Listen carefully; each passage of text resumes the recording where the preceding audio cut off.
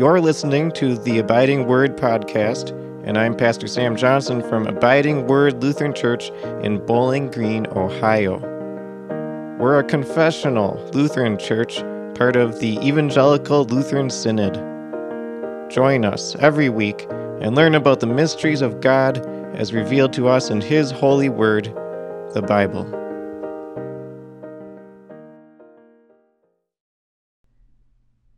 Grace, mercy, and peace be unto you from God our Father and the Lord Jesus Christ. Our sermon text is written in Genesis chapter 50, beginning with the 15th verse. When Joseph's brothers saw that their father was dead, they said, "It may be that Joseph will hate us and will pay us back in full for all of the evil that we did to him." They sent the following message to Joseph. "Before he died, your father commanded us, 'You are to tell Joseph, please forgive the offense of your brothers and their sin, because they did evil to you. Now, please, forgive the offense of the servants of the God of your father.' Joseph wept when they spoke to him. His brothers also came and fell down in front of him, and they said, 'See now, we are your servants.' Joseph said to them, 'Do not be afraid, for am I in the place of God? You meant evil against me, but God meant it for good, to bring this to pass and to keep many people alive as it is this day. Now therefore, do not be afraid. I will nourish you and your little ones.' He comforted them and spoke to them in a kind way. We pray. These are your words, Holy Father. Sanctify us by the truth. Your word is truth. Amen. Today we're going to talk about families. Having a family can bring much joy and happiness, but there can also be difficulties. Siblings sometimes fight and quarrel. Spouses don't always get along. In the Old Testament, Joseph's family also had problems. His parents played favorites to the detriment of the family. Joseph was the golden child, and all the other siblings resented him. In fact, they hated him so much that they sold him into slavery. When a family member hurts us, it can be very hard to forgive. It's easy to hold on to anger, but the problem is that avoiding forgiveness makes everything worse. There's no way for relationships to heal when there's only resentment. We have a beautiful, real-life example today of how forgiveness heals families. Joseph forgave his brothers, even though they sold him into slavery. His wonderful demonstration of forgiveness is a picture of how Jesus forgives us. And because of his love, we also forgive others, even those close to us. Joseph's brothers were afraid, and they had good reason. Selling your brother into slavery is no small thing. It's a horrible evil.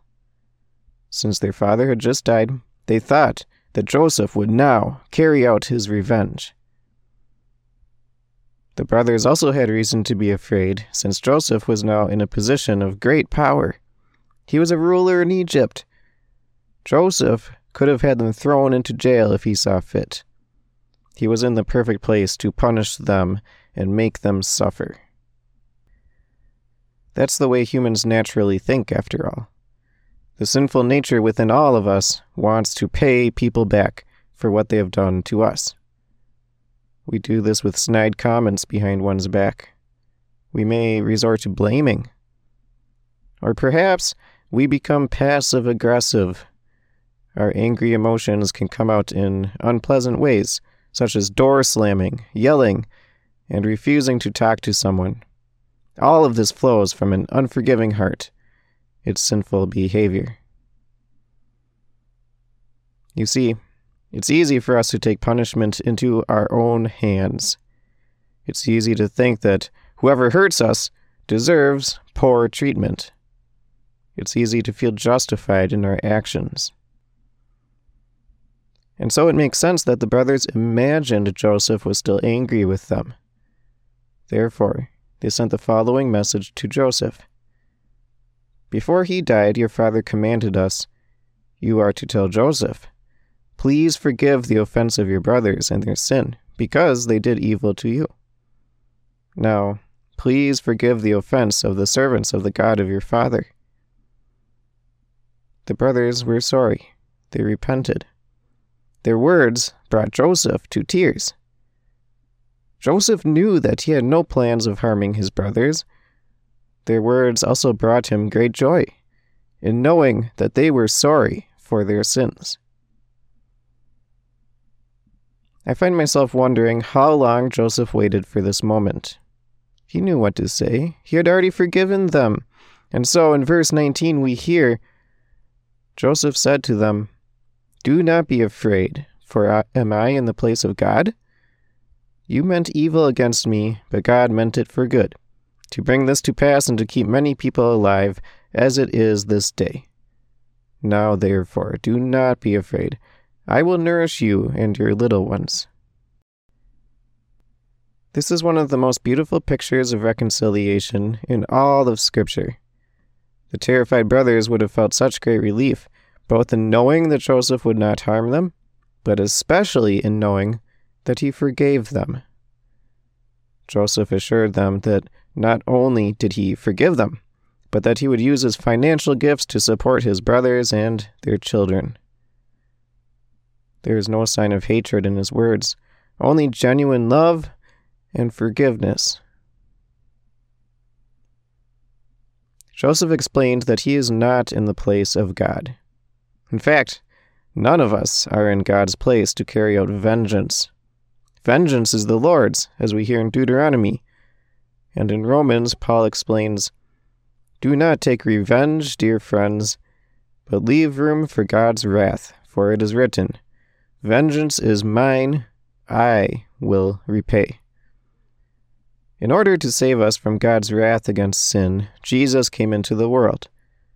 Galatians chapter 4 states, but when the set time had fully come, God sent his Son to be born of a woman, so that he would be born under the law, in order to redeem those under the law, so that we would be adopted as sons. This means that just as Joseph had a family, Jesus does too. He assumed a perfect human nature. He became a man. He had parents and brothers. Jesus lived a perfect life of love and forgiveness towards his family, even though his brothers hated him. And then Jesus was betrayed by his own people into the hands of the Romans, where he was sentenced not to a life of slavery, but something far, far worse, the sentence of death upon the cross. It was there that Jesus died. Not mere physical death, but spiritual death. God's vengeance for the sins of the whole world was placed upon him. Jesus received this punishment willingly for you and me.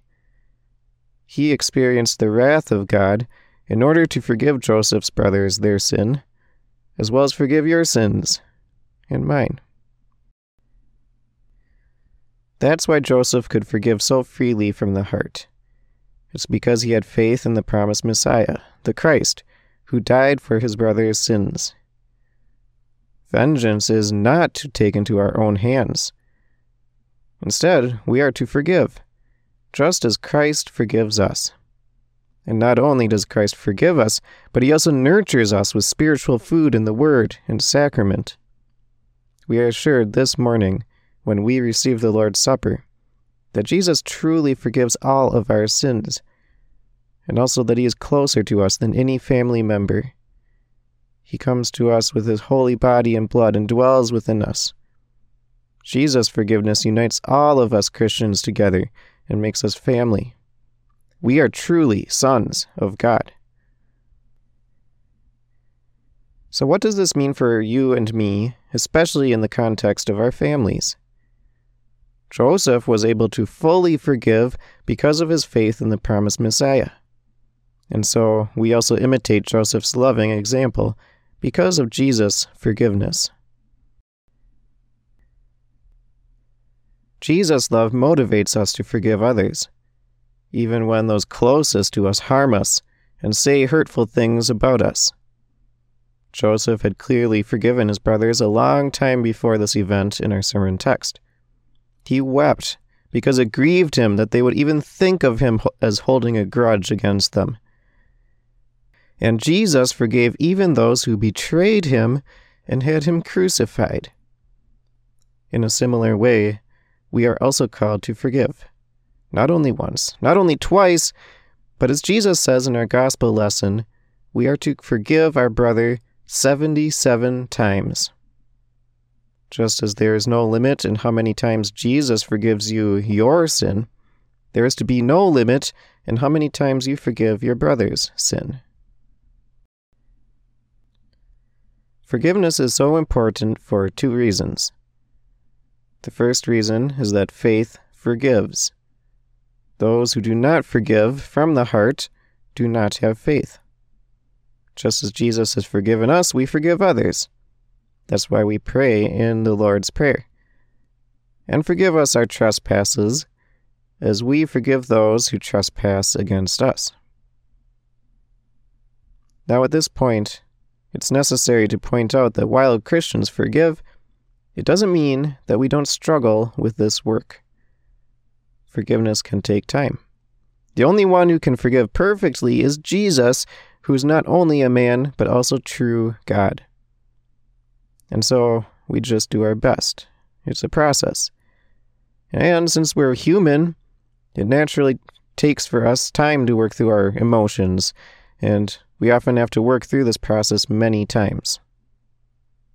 But if we don't care, and if we make no attempt at all to forgive, then that's a bad place to be.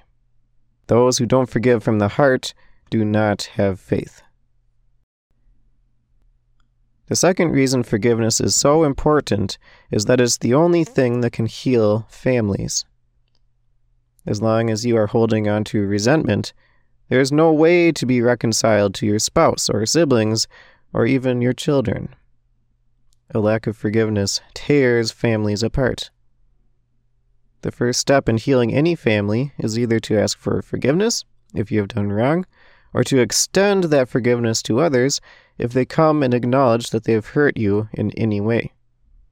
Forgiveness is the only way that reconciliation is possible. Forgiveness is the only thing that makes broken families whole. Dear brothers and sisters in Christ, when Jesus and his forgiveness is at the center of your life, then there is peace and happiness. Of course, families can be difficult. Of course, they take work. But a house built upon Jesus will withstand any storms in life. Another comfort that we have as Christians is that God works out all things for good.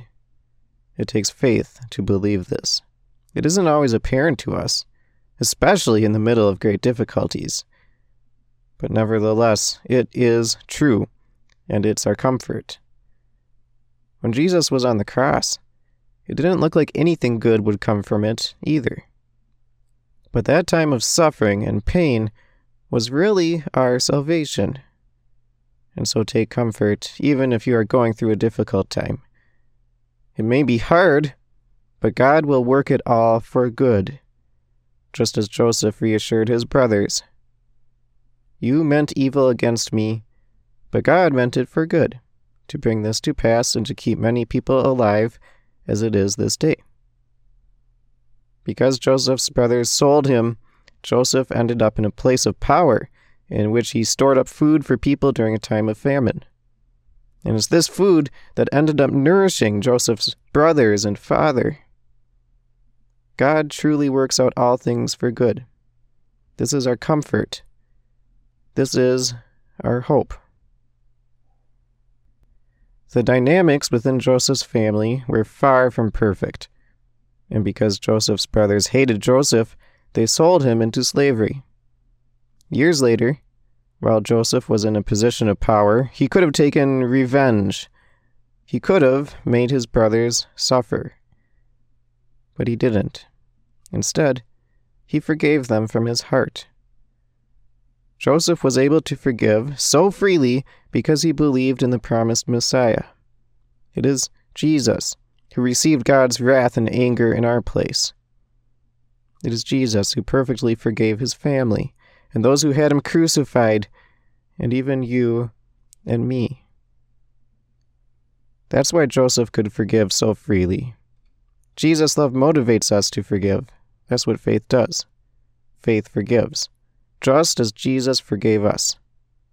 Faith forgives, just as Joseph forgave his brothers. Faith forgives and keeps Jesus the center of our relationships. May God keep us ever founded upon Jesus' forgiveness. Trusting in him, we are assured that God works out all things for good.